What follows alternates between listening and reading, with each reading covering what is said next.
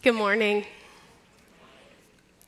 I was a newly minted 18-year-old, moving 3 hours away from home to rural Illinois for my freshman year of college. This is where we start today.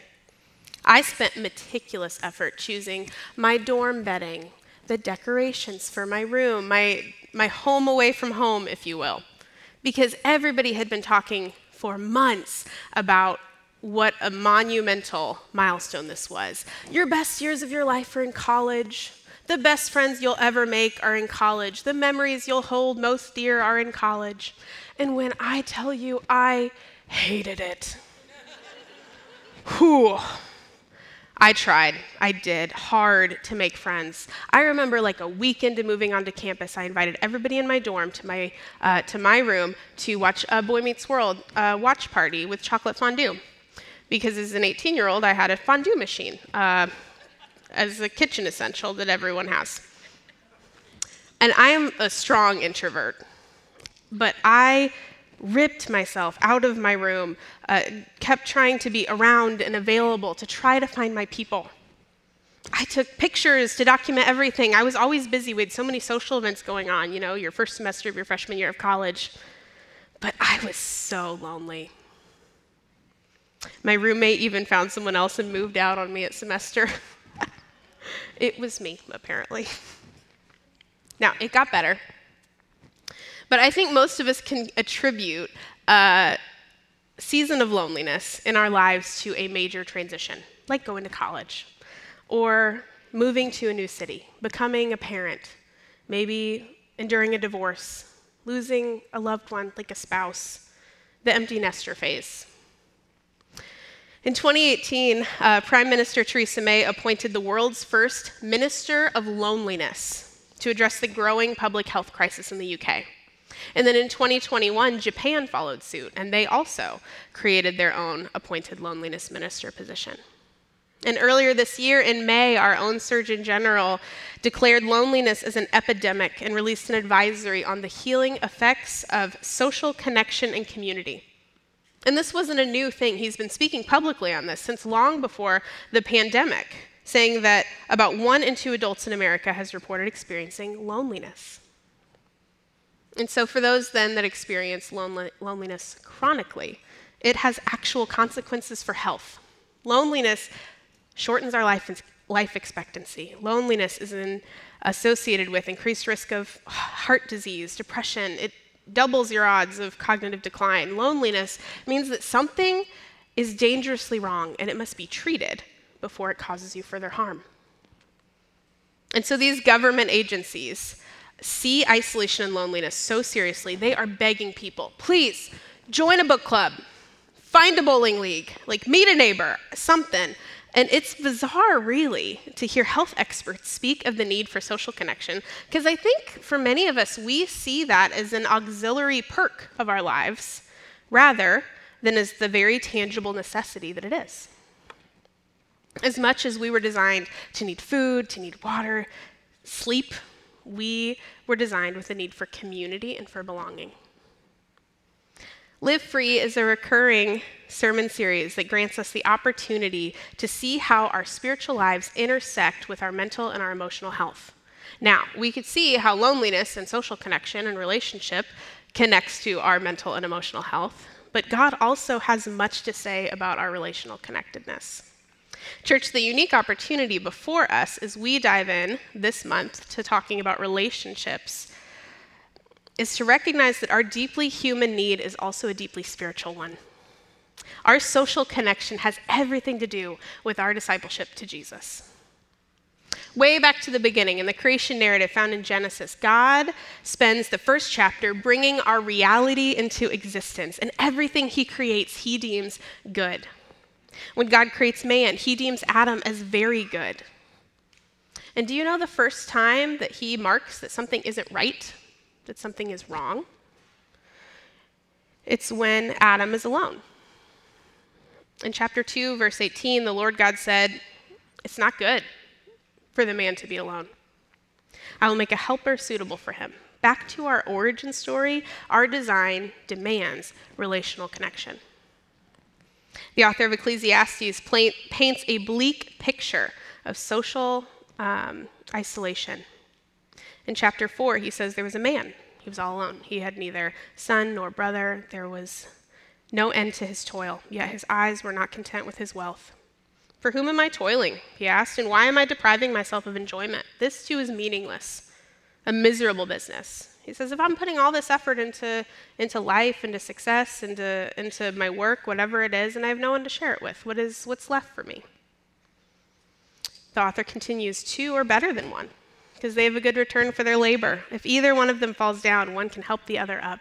But pity anyone who falls and has no one to help them up. Also, if two lie down together, they will keep warm. But how can one keep warm alone? Though one may be overpowered, two can defend themselves. A cord of 3 strands is not quickly broken. So the author here has points. We need other people. We need other people to help us when we fall down. Figuratively, I will admit literally, I have needed that in the past. We need other people when life gets cold. We need other people to have our backs and journey with us. Life is a team sport. It's not an individual competition. In the book, The Relational Soul, these authors, Plass and Cofield, a counselor and a spiritual director that wrote this book together, they tell us that God designed us to enjoy giving and receiving. God designed us to be for another. And God designed us to receive from another.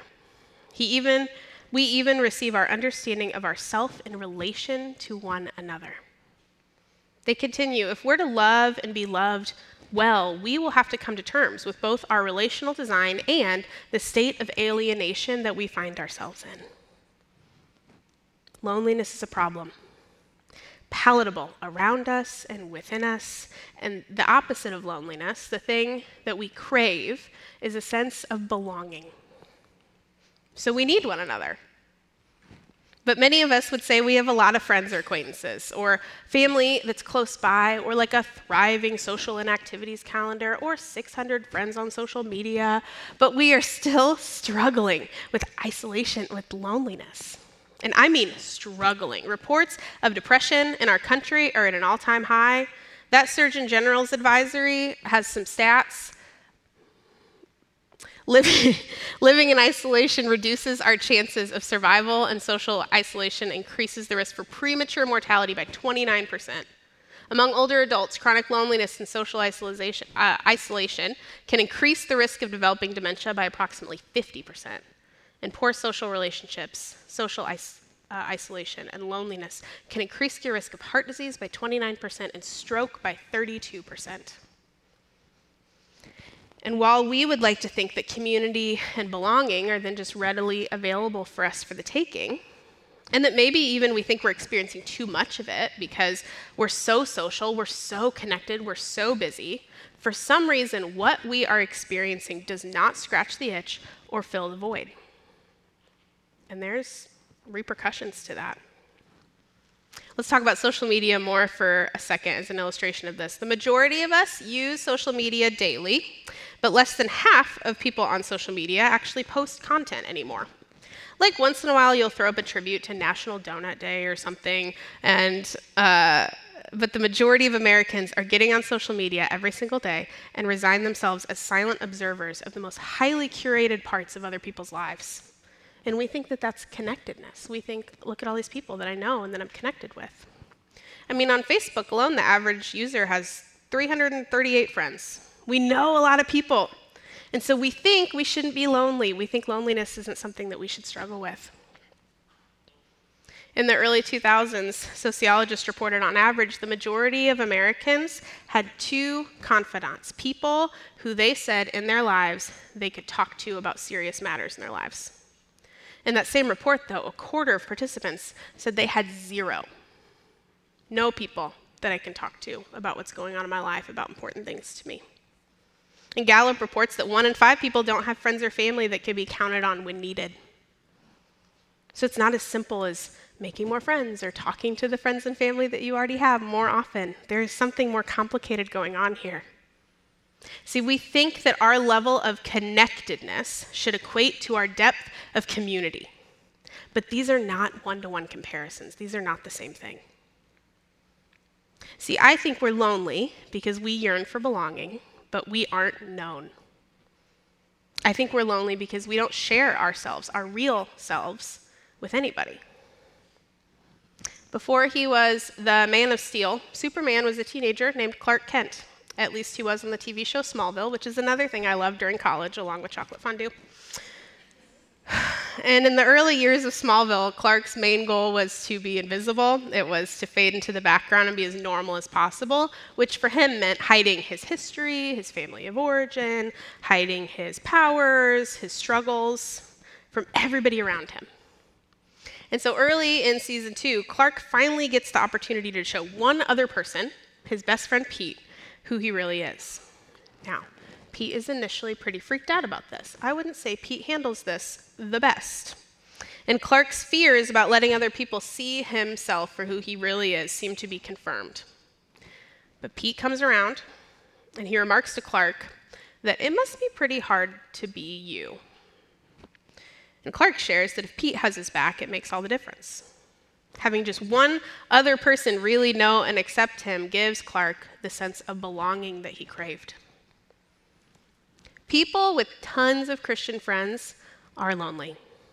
People with close-knit family members are lonely.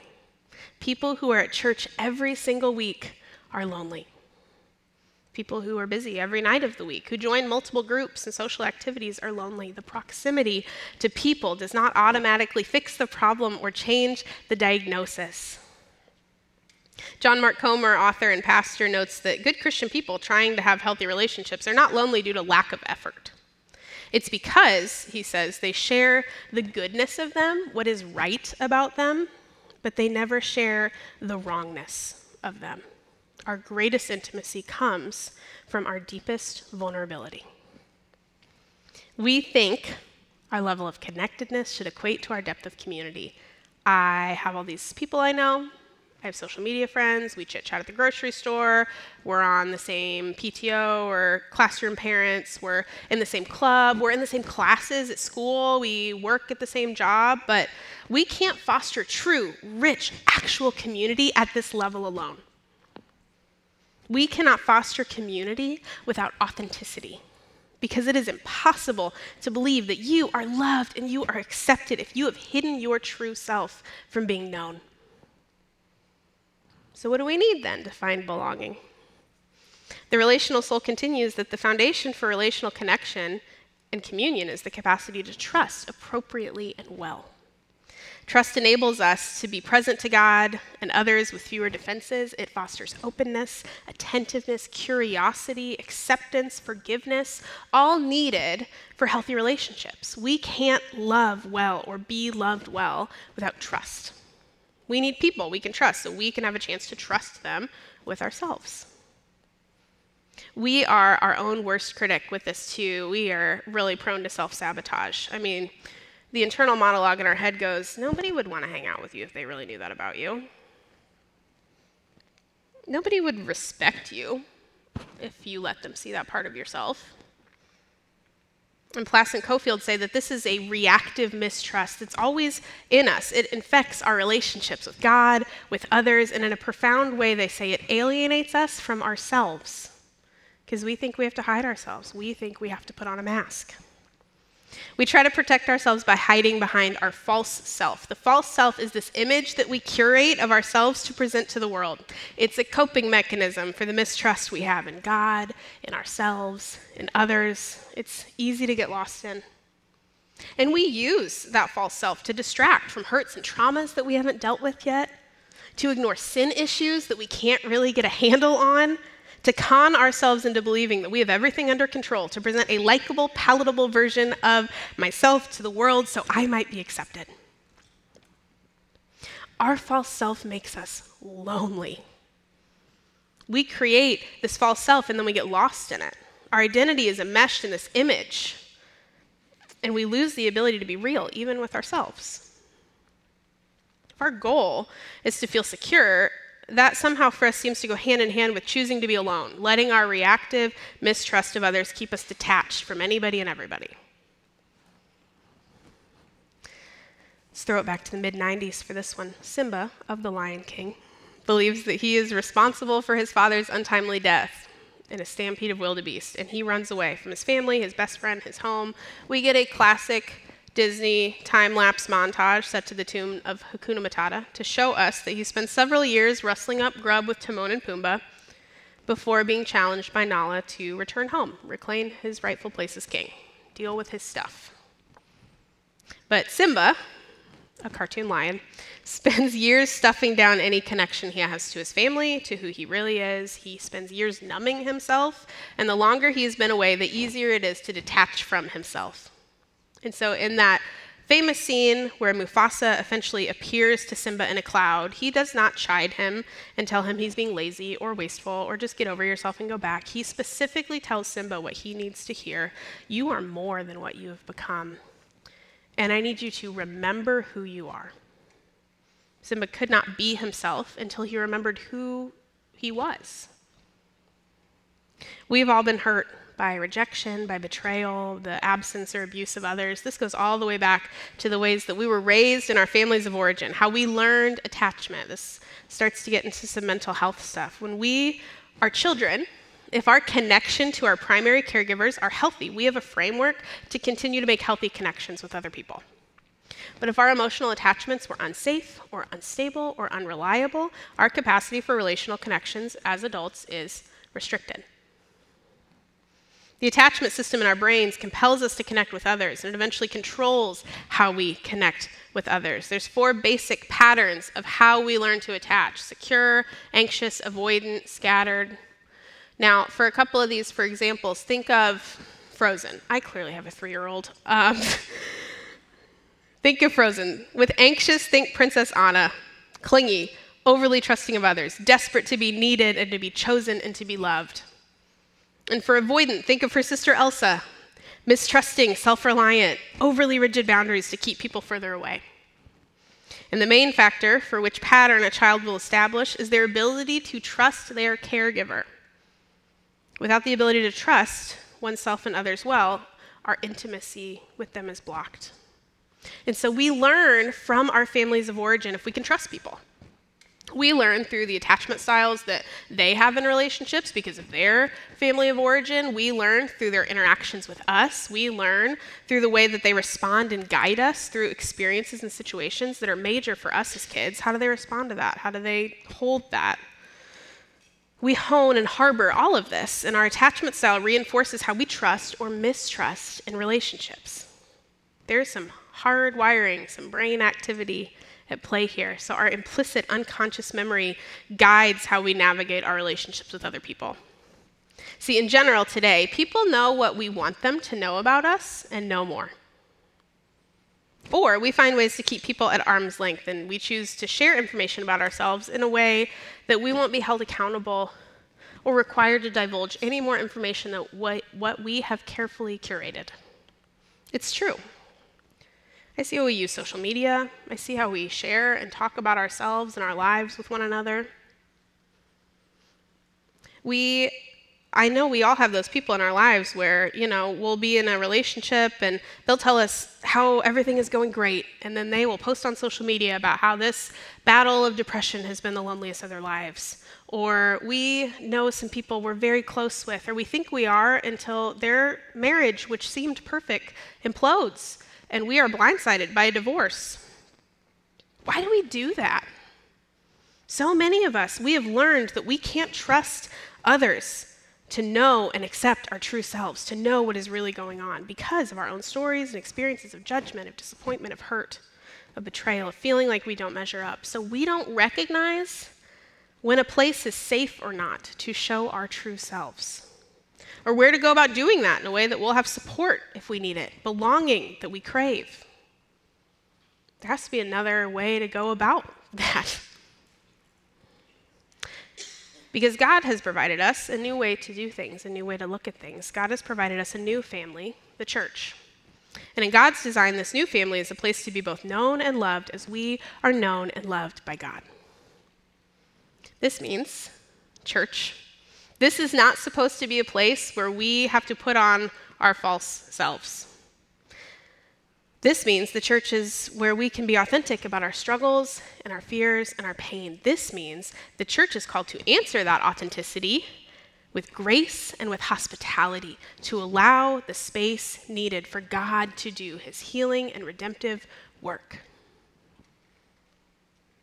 Early on in the days of the followers of Jesus, Acts 2 illustrates a picture we still use as a framework for church today. Verse 42, they devoted themselves to the apostles' teaching and to fellowship, to the breaking of bread and to prayer. Everyone was filled with awe at the many wonders and signs performed by the apostles. All the believers were together, and they had everything in common. They sold property and possessions to give to anyone who had need. And every day they continued to meet together in the temple courts. They broke bread in their homes. They ate together with glad and sincere hearts, praising God, enjoying the favor of all the people. And the Lord added to their number daily those that were being saved. When you are spending that much time with people, that closely investing your time and your resources in a posture of learning and of growing, you can't keep your false self on perpetually. They spoke their needs, and others responded to and answered those needs. They invited one another into their homes. They shared table fellowship. They earnestly dedicated themselves to Jesus together. We need community to cast off the image of our false selves. Scripture reminds us, Cofield and Plass say, that in the midst of broken, sinful, frustrating people, God's Spirit is at work creating a transformed community. God is not surprised by our brokenness. His way of maturing us isn't thwarted. In fact, it is in and by the messiness that God does the supernatural work of drawing us into the likeness of his Son. Now, please hear what I am not saying. Please don't feel that you have to overshare or trauma dump your life on everybody. An overcorrection in our attempt to rebuild trust would be deciding to throw caution to the wind, because there are appropriate and inappropriate people to trust and times to practice that, environments. And to rebuild trust with others is to open yourself up to risk. Remember, the church is made up of a lot of imperfect people trying to follow Jesus to the best of their abilities. Paul has a lot to say in the New Testament about how believers are to be in community with one another, and it's not because we were awesome at it. There are around 60 different famous one another directives for believers in relationship with other believers in the New Testament. Things like love one another, bear one another's burdens, clothe yourself with humility toward one another, offer hospitality to one another without grumbling, pray for one another. Every instruction to care for and love one another well is a reminder that authentic, vulnerable community is a hard-fought victory. It is not something we do by accident. It is not something we don't have to work at. People all over the place, inside and outside of the faith, inside and outside of this room, are grappling with loneliness. And what we are all seeking is belonging. Church, we have a responsibility to meet the authenticity and vulnerability of others with grace and with love. We have a responsibility to create spaces where authentic, vulnerable community can be cultivated, where people can trade their loneliness for belonging. And our very nature and design demand that we participate in knowing and loving others and being known and loved in return. Now, at Outlook, we form small groups as environments where these essential relationships might be able to take place. These are communities where we learn to take off the mask of our false selves. And let me tell you, my own small group has been filled with vulnerabilities, with huge losses, with painful blind spots, with major life transitions. And I cannot tell their stories for them. But there are also lighthearted ways that I have benefited and learned to trust and to rely on these people. Dennis comes to group early to poop or scoop my yard so the kids have somewhere to play. Lisa spent weeks staying late after group to change my wound dressing after a surgery that didn't go well, and I was really freaked out about it. Tommy arrived to group just the other week to my realization that I didn't have any clean plates in my whole house for dinner. And he hightailed it out, went back to the store, bought me plates. Amy helped me put out a grease fire and come up with a backup plan for dinner. All of this is stuff that happened recently in our group. Emily hauls my daughter around when I am overwhelmed and when I need a break. These are very silly ways that I am reminded I need help, and I clearly do not have it all together. But these are also people who see firsthand how my marriage is doing. They observe how my husband and I interact with one another. They see how gentle my parenting really is. They have an all-access pass to who I really am and how I interact with the world, and it is scary and uncomfortable. It is a lot of effort, but it is also the most rich and rewarding choice I have ever made for my discipleship to Jesus, hands down. I would really prefer to do life on my own, but I have fallen in love with my Christian community. To be known and to be loved is a great honor, and it is a precious privilege to be granted access to their lives as well. So this month, as we talk through Live Free, through relationships, you'll see stories for the rest of the month of people choosing to do life together in small group and how they've seen that as a value in their lives. These groups have put in time and effort before they were really able to experience the richness of belonging. This is an encouragement, and it's an invitation to you as well. Would you like to find a place of belonging to grow with others? Do you have one? The opposite of loneliness is belonging. We've been given an invitation to belong to God Himself and to belong to the family of God, where we are known and where we are loved. We're going to move now into a time of communion. I encourage you to pick up your cups if you grabbed one on the way in. In Ephesians chapter 2, Paul says that through Jesus we have access to the Father and the Spirit, and therefore, consequently, we are no longer foreigners and strangers, but we are fellow citizens with God's people and members of His household. The sacrifice of Jesus on the cross was to provide for us a path into the family of God, not through our own works or our own effort. And part of our weekly gathering is to celebrate His resurrection, His victory over death, remembering that because we've become a part of the family of God, we belong to Him. We are known and we are loved by Him. Psalm 68 says that God put the lonely in families. And as we look around today, we are among family and get to remember Christ in unison. So now let's take the bread. I invite you to take the bread, remembering Christ's broken body. And I invite you to take the juice, remembering Christ's blood spilled.